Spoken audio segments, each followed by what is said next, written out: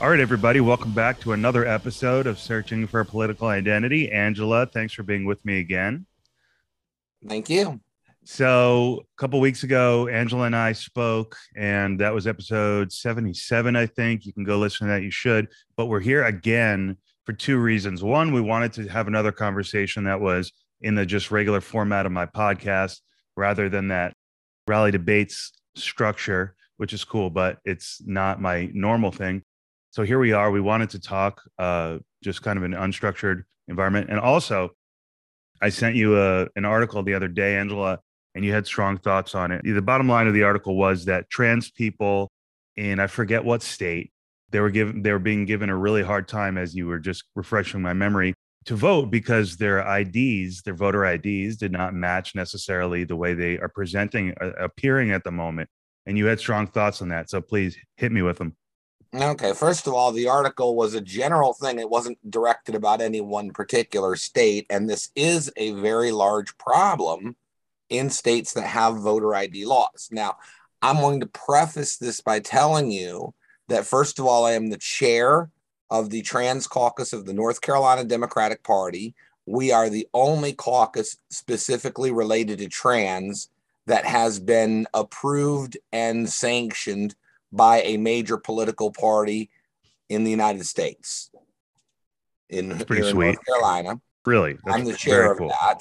I'm also a precinct chair. So one of my major duties as a precinct chair is to drive get out the vote efforts. Okay. I also am the first vice chair of Eastern Wake Democrats. And in my capacity as chair of the Trans Caucus, I both serve on the Platform and Resolutions Committee of the Democratic Party of North Carolina. And the second thing is that I'm also an officer. I serve on the State Executive Committee as well as the State Executive Council of the North Carolina Democratic Party. So I'm fairly well involved. Yeah, my head would explode. I mean, that's a lot of councils and meetings and minutes. It is. I'm also, by the way, I should have mentioned too, I'm also the recording secretary for the Executive Committee of Congressional District 2 here in North Carolina. This just sounds like hell. Are you enjoying any of that? Well, it's a lot of work. Unfortunately, with most volunteer organizations, and the Democratic Party is no different, 90% of the work ends up getting done by about 10% of the people. So, until recently, I owned my own business and I could really kind of set my own schedule and it was pretty flexible. So I ended up, getting into a lot of these things. And now, of course, I have a job where somebody else sets my schedule. So what business were you in? I was doing medical billing and coding from home. That sounds pretty cool. Well, not really. It didn't sound that cool, but I just thought I'd say that. Well, let's just say that if you enjoy fighting with insurance companies all day, every day, it's a cool job. Oh, yeah. It doesn't. Yeah, you're right. It doesn't. Mm-hmm. So here you are now. And how long have you been this active with these political groups? Well, I have been an activist for transgender rights almost literally since I came out in 1993. I did my first lobbying in Washington in 1995. Remind us how old you were in 93? In 93, I was 22 years old. But you didn't have your surgery until about 2001, right? 2002, actually. I was 31 when I had my surgery, but I was already living publicly as a female. That's amazing. Now, I came out in 1993, and I still worked in my former male persona until 1997. So I was doing something that we would have called back then called riding Roman, if you will. Riding Roman. Yeah. Huh. Have you ever seen people riding a horse Roman? They're actually riding two horses, 1 foot on each horse. So that's how that phrase came to be. Wow. It was called riding Roman. But wow, I can add that to my collection now. And fish over ham. Wow. So go on. Tell me. This is interesting. Tell me your story. Okay. So, as I said, I've been an advocate for a lot of years. And I mean, I could fill up a whole show with talking about that. So I'm just going to kind of fast forward to when I came here to North Carolina in 2014, I came down here literally with the intention of basically retiring from all this activism and political work and you name it. Okay. I was just going to live out the rest of my life in peace and quiet. How long ago again did you move? 2014. 2014. As the woman that I have always been and finally had become. Right. In a place where nobody knew my past. So this was final. This was endgame. Basically, it was intended to be. I mean, and it's just a perfect example of how life is what happens when you're busy making other plans. Because in 2016, we had HB2 pass here in North Carolina. And that drew me back into the game. Tell me about that. Now, the main reason why I got involved, even though I had a birth certificate that said I'm female, the law didn't impact me. I was still able to use the ladies' bathroom. Okay. Right.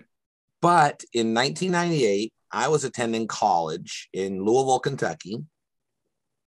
And Matthew Shepard was killed. I don't know if you remember hearing about that at all. I mean, I think your age is a little bit younger than mine. Mm-hmm. It is. And the name rings a bell. Yeah. I don't think have you ever heard of the Laramie Project? Matt Shepard was the gay man who was beat up and then tied to a fence and left to die. Was this in college? Yes, it was in college. And what year was that again? It was in 1998.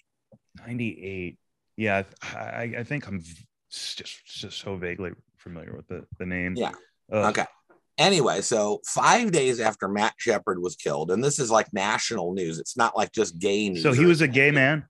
Yes. That's all. He was gay and he got. Yes, he was gay. Okay. And the thing is this was national news. It wasn't just in the gay press. It was on the front page of newspapers across the country.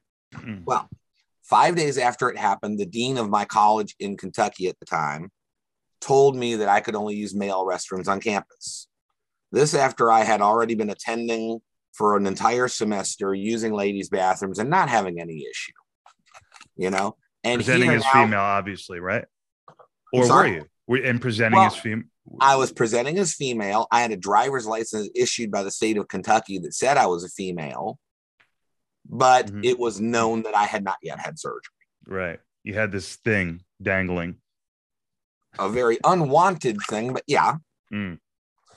Amazing. And I know probably a whole bunch of guys are probably clenching their legs together. Oh, right now. yeah. I say that, but like, how? But that's the thing. We can't understand because we're not exactly the same, you know? I guess so. It's your brain. So, Angela, is it the brain? Is it your brain that says, no, this isn't a match? Get this, you know? I don't know if it's the brain or what it is, but I can tell you we're definitely wired very differently than cisgender men are. Right. You know, I mean, and that's the thing that those people who stand against us still can't seem to understand. We're wired very differently. It's not your cock we're after. It's our own. Well, I wouldn't have put it that way, but why not? It's perfectly said, no? Well, don't cis people and people who are not familiar with your community fear that you guys want to turn everyone gay and trans. Well, you know, if I had the power to turn another person trans or gay, if I had that power, I think I would actually use that power to make the world a little less hateful and a little kinder and a little more compassionate. You'd turn Putin. Was Putin your first target? Well, he'd be up there in my targets. Let's see. I mean, who else would I put in that target list? Kevin McCarthy. J.K. Rowling is a good example of somebody I'd put in that list. Yeah, what an interesting story she has become. Oh, tell me about it. She's actually got me a different form of dysphoria than I've ever had before, because I find myself in a position now where I love the work and I loathe the author. Never have had that happen to me before. Well, I grew up on Harry Potter, so I know. Yeah, I mean, and I'll tell you, I got into Harry Potter originally because the right wing got all up in a fuss about Harry Potter and they wanted to burn the books and ban them and everything else. And anyone who knows anything about me will tell you that the fastest way to get me to read something is to try to ban it or burn it. It moves right to the top of my reading. Yeah, me and my buddy, we would be like fifth, sixth, seventh grade, and we would just hang out together. We get the books and we just hang out, each reading our own copy. I mean, it was that level of just hours and hours and hours. You would devour those books in a day and a half. Absolutely. Absolutely. Anyway, Oh, but getting back to what I was saying about being well, in now college and Matt she's a Shepard. turf. Yeah, I know. And what's the deal with that? So what's that? Trans exclusionary radical feminist, Yes, whatever, that is what it label, stands for. whatever. TERF, turf. By the way, Yeah. for those who are But just listening. and that means what? She's just against, she's not against anybody. She's really, but she would say probably she's pro. She doesn't want, she's really Well, pro. the people who Yeah. we would call turfs, they call themselves GC or gender critical. Explain that for me, please. I wish I could explain it for you. I can't. You'd have to get somebody who is GC to explain that to you because I don't understand how their minds are working. Hmm. You so, know, I mean, so what does she do then? Basically, let me tell you what I don't understand about them. Okay, these basically are women who are, or at least ostensibly, are fighting for their own empowerment by trying to rob another group of their empowerment. How does that work? Yeah. So I guess the landscape is these people are afraid that trans rights and calling trans women that it somehow takes away from so women, to speak. Yeah. It's you'd like to think that you could hold both ideas at once and see how they don't really conflict with each other. Now, why does a smart person think they do conflict? Because she's not dumb. There's a lot of, they're not dumb. Why are they, what is this fear based on? That, to be honest with you, I don't know. I can tell you that when I first came out, the women of my church, I was a Unitarian at the time, the women of my church actually even held a welcome to womanhood ritual for me. I mean, it was that accepting. I was blown away because literally they got me to the church on a it's pretext. Like, how did they know what to do? They gave me they got me to the church on the pretext of that I was going to be setting up for something or something. I don't know. And then they sprung that on me. That's and sweet. Basically what it was like the pagan group at the church that had done that. So they kind of basically made up their own ritual. And it was really, really nice, actually. It was really beautiful. So, you know, but yeah, that sounds nice. But getting back to what I was saying about Matt Shepard. Okay. So then the dean of the college said that I could only use men's bathrooms on campus. And so So you're saying when that happened, things got a little more tense? Well, no, basically he's setting me up basically to be the next Matt Shepard is how I see it, you know, and every compromise that I offered this man was refused. I even offered to limit myself to one communal ladies restroom, which was only a 2-seater. And it was on the second floor of the building near most of my classes. Listen to all this negotiating you have to do. So that if any other woman didn't want to run into me in the bathroom, they just had to avoid that one bathroom. That's it. That wasn't even good enough. The guy was determined basically to make me into the next Matt Shepard. And he's like, well, there's going to be security guards on campus, you know? And I'm like, yeah. And your security guards do what for me when some guy decides he doesn't like me and my skirt in the men's bathroom and decides to follow me home and kick the crap out of me there? And he had no answer for it. So, you know, I came to the conclusion that my safety was not of a concern to this university, and that they were going to do nothing to protect me. And so in the wake of Matt Shepard, I found I had no choice but to drop out. That's terrible. Now, my thing is, I dropped out a little bit more than 2 weeks into the new semester. So to add insult to injury, I was forced to pay for a semester of education I never got. And just recently, I've managed to right that wrong because I got back in touch with that college, and now they're giving me 12 free credit hours online. Oh, that's cool. That's really nice. It's not free because I paid for it back in 1998, but it's free to me now. So, right. So, you know, I mean, they've evolved at that college since then. But at any rate, in 2016, that hadn't happened yet.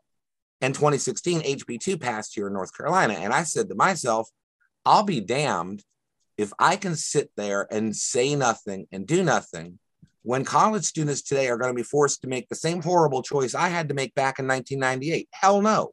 So I got back involved, which I never wanted to do. It must have been infuriating because you felt like it's square one. Oh, it was. And the thing is, too, I mean, I spoke on the floor of the North Carolina House when they were passing that bill. And my then legislator in the House side in North Carolina. His name was Chris Malone. He came to me after the vote. He voted for the bill, by the way. He's a Republican. Right. He voted for the bill. And then he had the nerve to come up to me afterwards and say, oh, hey, Angela, I wanted to tell you your words on the floor really moved me. I about saw red. Wow. I mean, I just looked right at him. I'm like, yeah, Chris. They almost moved you. I was like, yeah, Chris, my words moved you, just not enough to change your vote, right? Right. And then it flashed across the back of my mind. And I'm going to say it exactly what flashed across the back of my mind. I said to myself, I am going to run against this son of a bitch. And that's what led in part to my run for the North Carolina Senate in 2020. Now, when I moved down here in 2014, if you would have told me in 2020 I'd be running for our state Senate, I would have told you were knucking futz. You know? Wow. So that's what's going on. You know, and we keep having these laws and rules and things brought up to make our already difficult lives even more difficult. Why? We're not hurting anybody, at least not objectively. You know, maybe some people may be a little uncomfortable about people like us. Well, that's what you call subjective harm. And I'm not responsible if my very existence happens to make you uncomfortable. That's not my problem. And you don't have a right to make it my problem. That's called subjective harm. And you can't legislate against subjective harm. Well, that's a good lead into what I was thinking, which is that all our assumptions about freedom of autonomy and privacy, they're being upended. Absolutely. And so, you know, the trans community is not alone in feeling concerned about their rights. Well, of course not. I mean, come on, we just had Roe overturned. Right. So in this environment, you know, how deep does the rabbit hole go? How far back? Oh, indeed. And I'm going to tell you something about Roe. Okay. I'm not serious. I'm not kidding. Okay. Now, I have been out trans since 1993. I was 22 years old when I came out. I turned 23. I was already out. Okay. For most of my life that it was biologically possible for me to reproduce, right? I never cared one way or another about pro-choice, pro-life. It didn't matter to me, okay? Because, I mean, first of all, I'm just not really all that interested in, let's just say, bedroom gymnastics, to be polite. Right. Okay? I'm asexual, okay? I really don't have a desire for that with anybody, period. You think is that a naturally occurring thing for you? I don't know if there are some other potential things that may come into play that may have led to that. Right.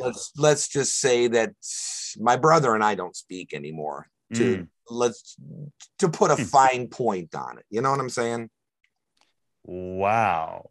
Yeah. Okay. I thought we were talking hormones or something, but that's even different. That's different. Yeah. Like I said, that may have a lot to do with it. Wow. Oh, goodness. So go on. Anyway, getting back to what I'm saying here about, you know, now I just completely lost where we were. Do you mind? Yeah. So we were talking about privacy rights and how far they're going to go. Pro-choice, pro-life, right? Yeah. Okay, I never cared about those issues. And then, of course, when it became chemically and then later surgically impossible for me to reproduce, again, why would I care about that stuff? Why would it matter to me? I can't father or mother a child. Why does it matter? I'm going to tell you why it matters to me. Because those who are on the pro-choice side are fighting for bodily autonomy. Right. Which is the very same thing we trans people are fighting for. Yeah. Bodily autonomy. Yes. Again, I said in our first debate, the country is founded upon life, liberty, and the pursuit of happiness. Well, this is our pursuit of happiness. Yeah. We have no other way in which we can have the chance to have a happy life. And I guess I mean, let's face it. Look, I'm trans, okay? And I'm going to tell you the hell out of here.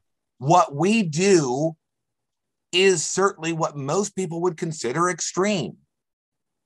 Okay? Well, I'll grant that. It is okay. pretty drastic. Okay? Okay, It's right. not a decision that any of us makes Right. lightly. Right. Fair. You know, I don't just wake up one morning and say, hey, I'm going to be a girl. I think it'd be fun to be a girl. Right. And that's, yeah.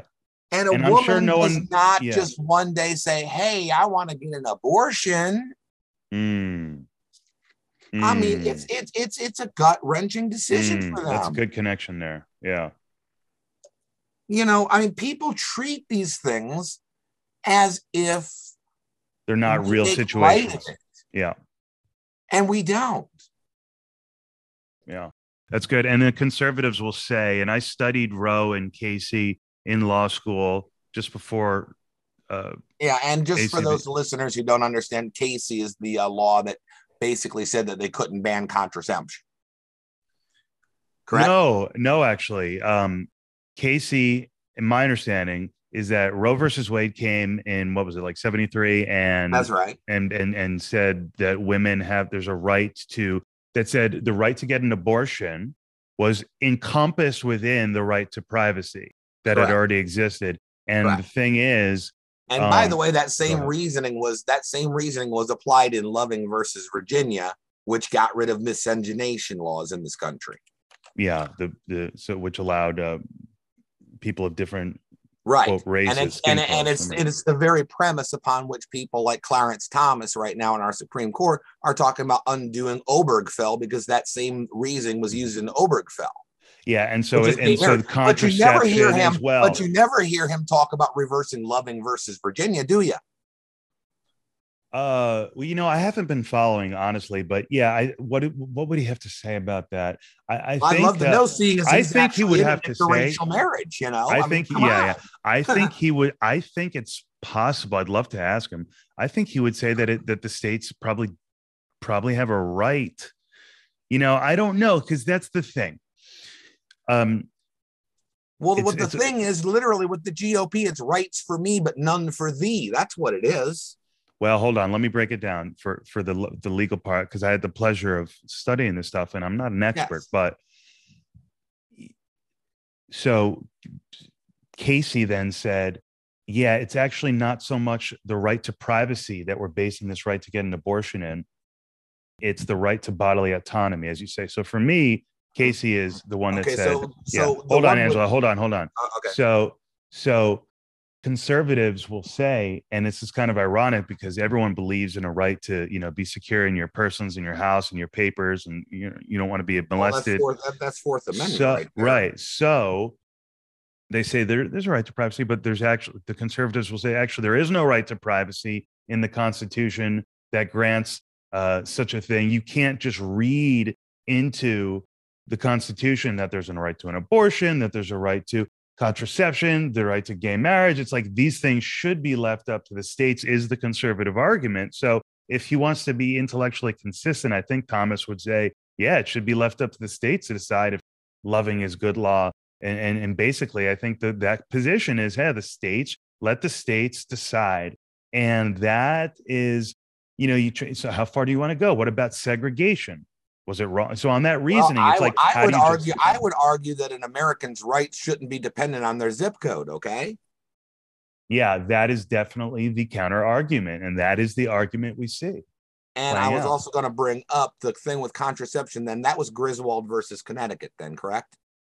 I believe it was. Yes. Yeah. Okay. So I had those. So now we're going back. We're reaching all the way back. And there's, the conservatives are saying, Republicans say, hey, we don't want to live in a country where in my state, I can't ban contraception. I want to ban contraception because we think you should live a certain way morally. And it gets down to whether or not. Well, you know, what do you say to that?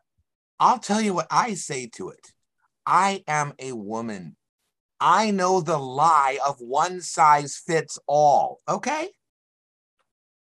You want to live your way? That's fine. No one's going to stop you from it. You have no right to tell me how I should live. If I'm not actually harming you, then you have no right. I'll go back to something that was said by Supreme Court Justice Louis Brandeis. Mm. And he said, your right to swing your fist ends where my nose begins. Right. Yeah. So pro-choice, in law school, I found myself supporting both Roe and Casey. And I said, those are great opinions. Fantastic. And Casey, written by Sandra Day O'Connor, appointed by Reagan. Mm-hmm. And I found myself very moved by that one. So, that's my starting point. And that's why I say I support LGBTQ rights. At the same time, I try to always see the logic and perspective of the conservatives. That's what I like to do, because so many conservatives who are good people and they really don't. So it's really about the politicians, I think. That all right, I'm about to go Southern on you for a second here. Go ahead. Let me get my sweet tea. Now, I'm just going to say this to you as if you were a conservative right now, which I know you're not. Okay. Well, but you're talking about trying to see the conservative perspective, and that's what brought this to me. Okay. Very simple.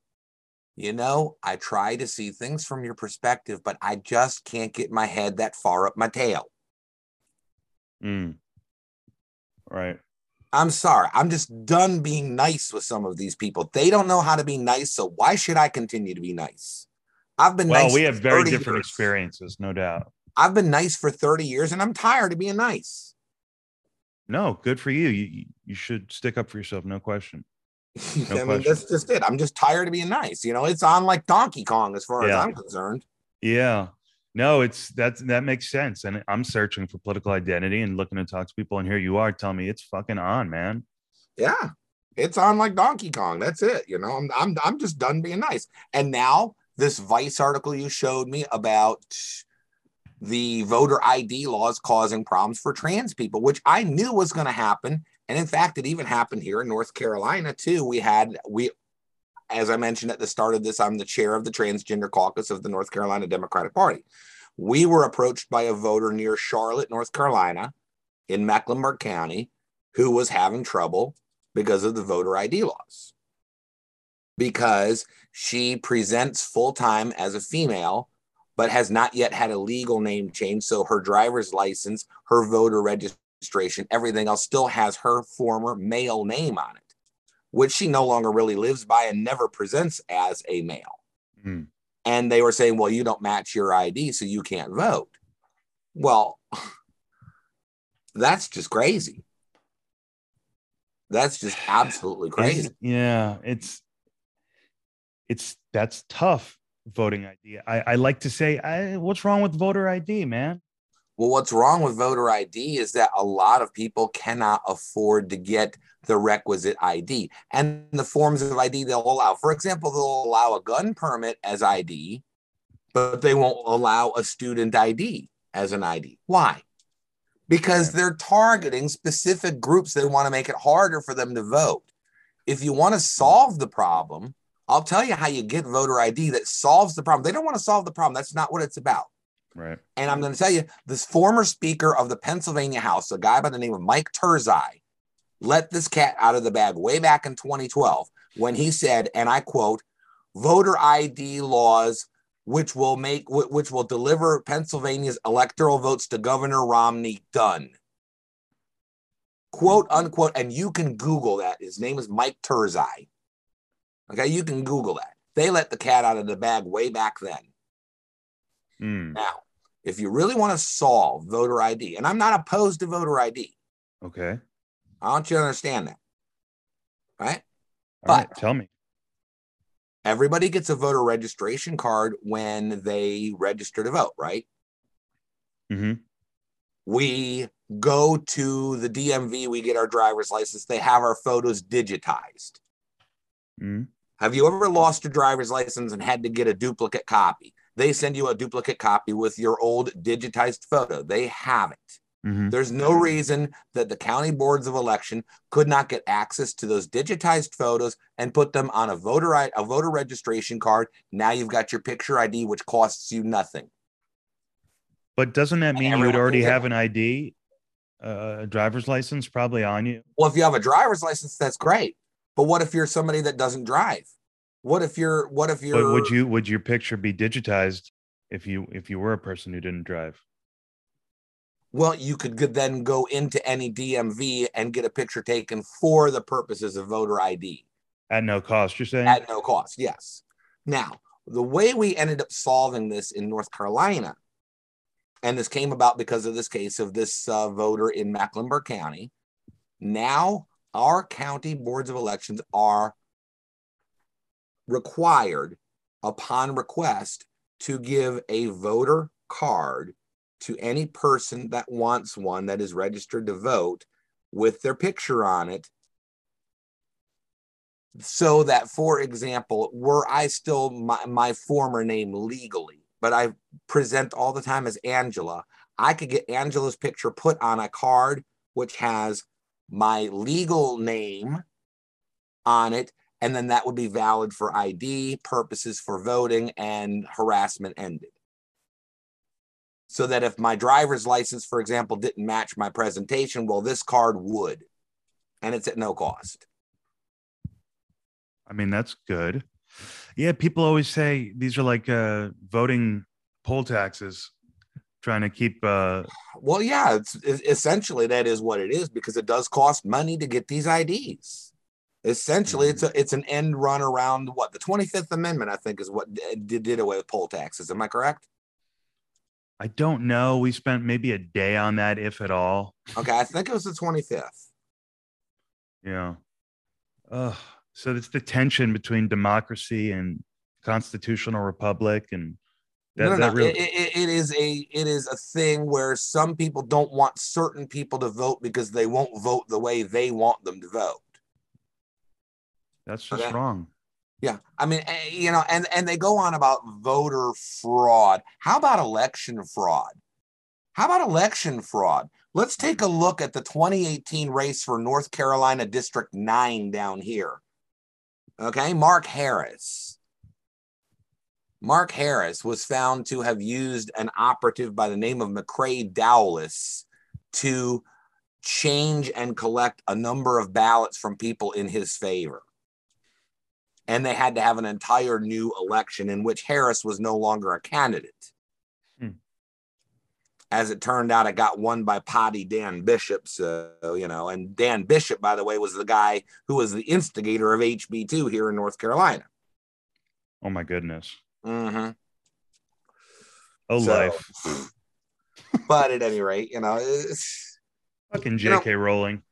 I just got to say this real quick about all these people that, they come after us transgender people in all these different ways, but basically what they're all saying, they're saying the same thing. They're basically saying that we're perverts. Okay. They want to accuse trans people of being perverts. I'm sure you've heard it plenty of times, right? Mm-hmm.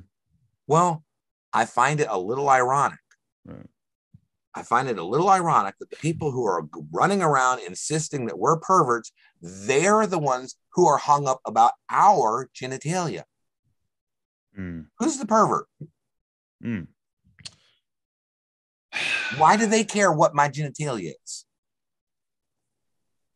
If I am not whipping my genitalia out in public and I'm not using my genitalia on you. I guess they don't want to live in a world where you exist. Isn't that horrible? Yeah, that's what I'm saying. If I'm not whipping my genitalia, they want you to suppress. If I'm not whipping my genitalia out in public and I'm not using my genitalia on you, what difference does it make to you what my genitalia is? It doesn't. I think a lot of them would say that we just think we're right about this.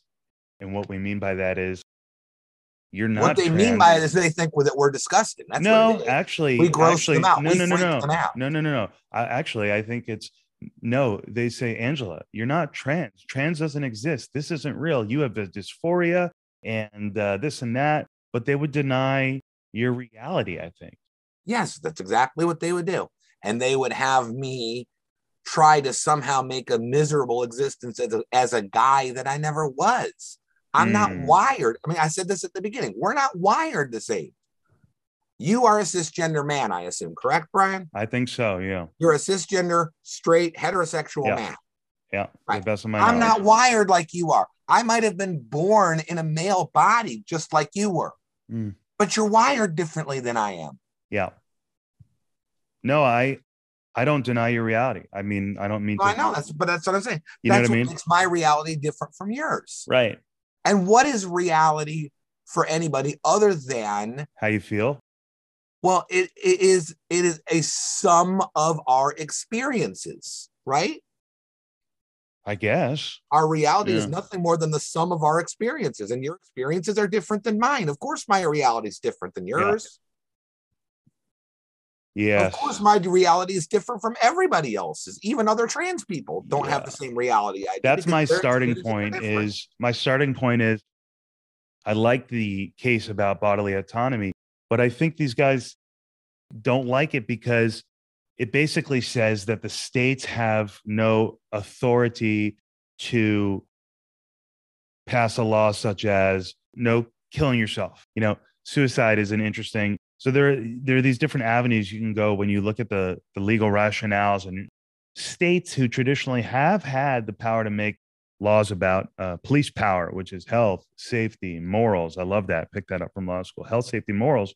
And so these people who don't understand you and don't trust and believe that you're real, they want to make laws because they want to, in their mind, protect the community from believing what they think is bullshit. And that's just the problem. Well, that's too bad if that's what they think. They don't have a right to negate my existence. Right. I know. I'm with you. I mean, I'm searching for this. And why should they have a legal basis? Why should they have a legal basis or a legal right to deny my existence? Yeah, it's a fascinating. It's not a fascinating issue, and I mean, if they want to deny my existence in their head all they want to, they're more than welcome to do it.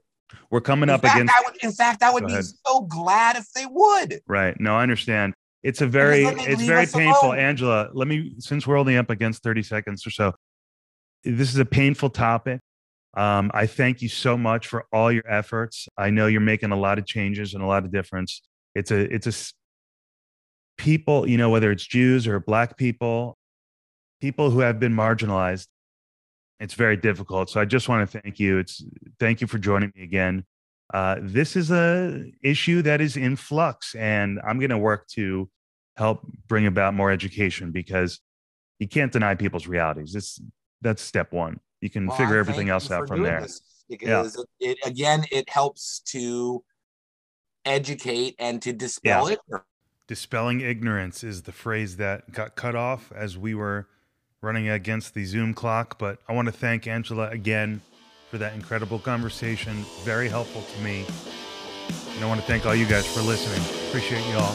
Have a great week, and I'll see you next Saturday.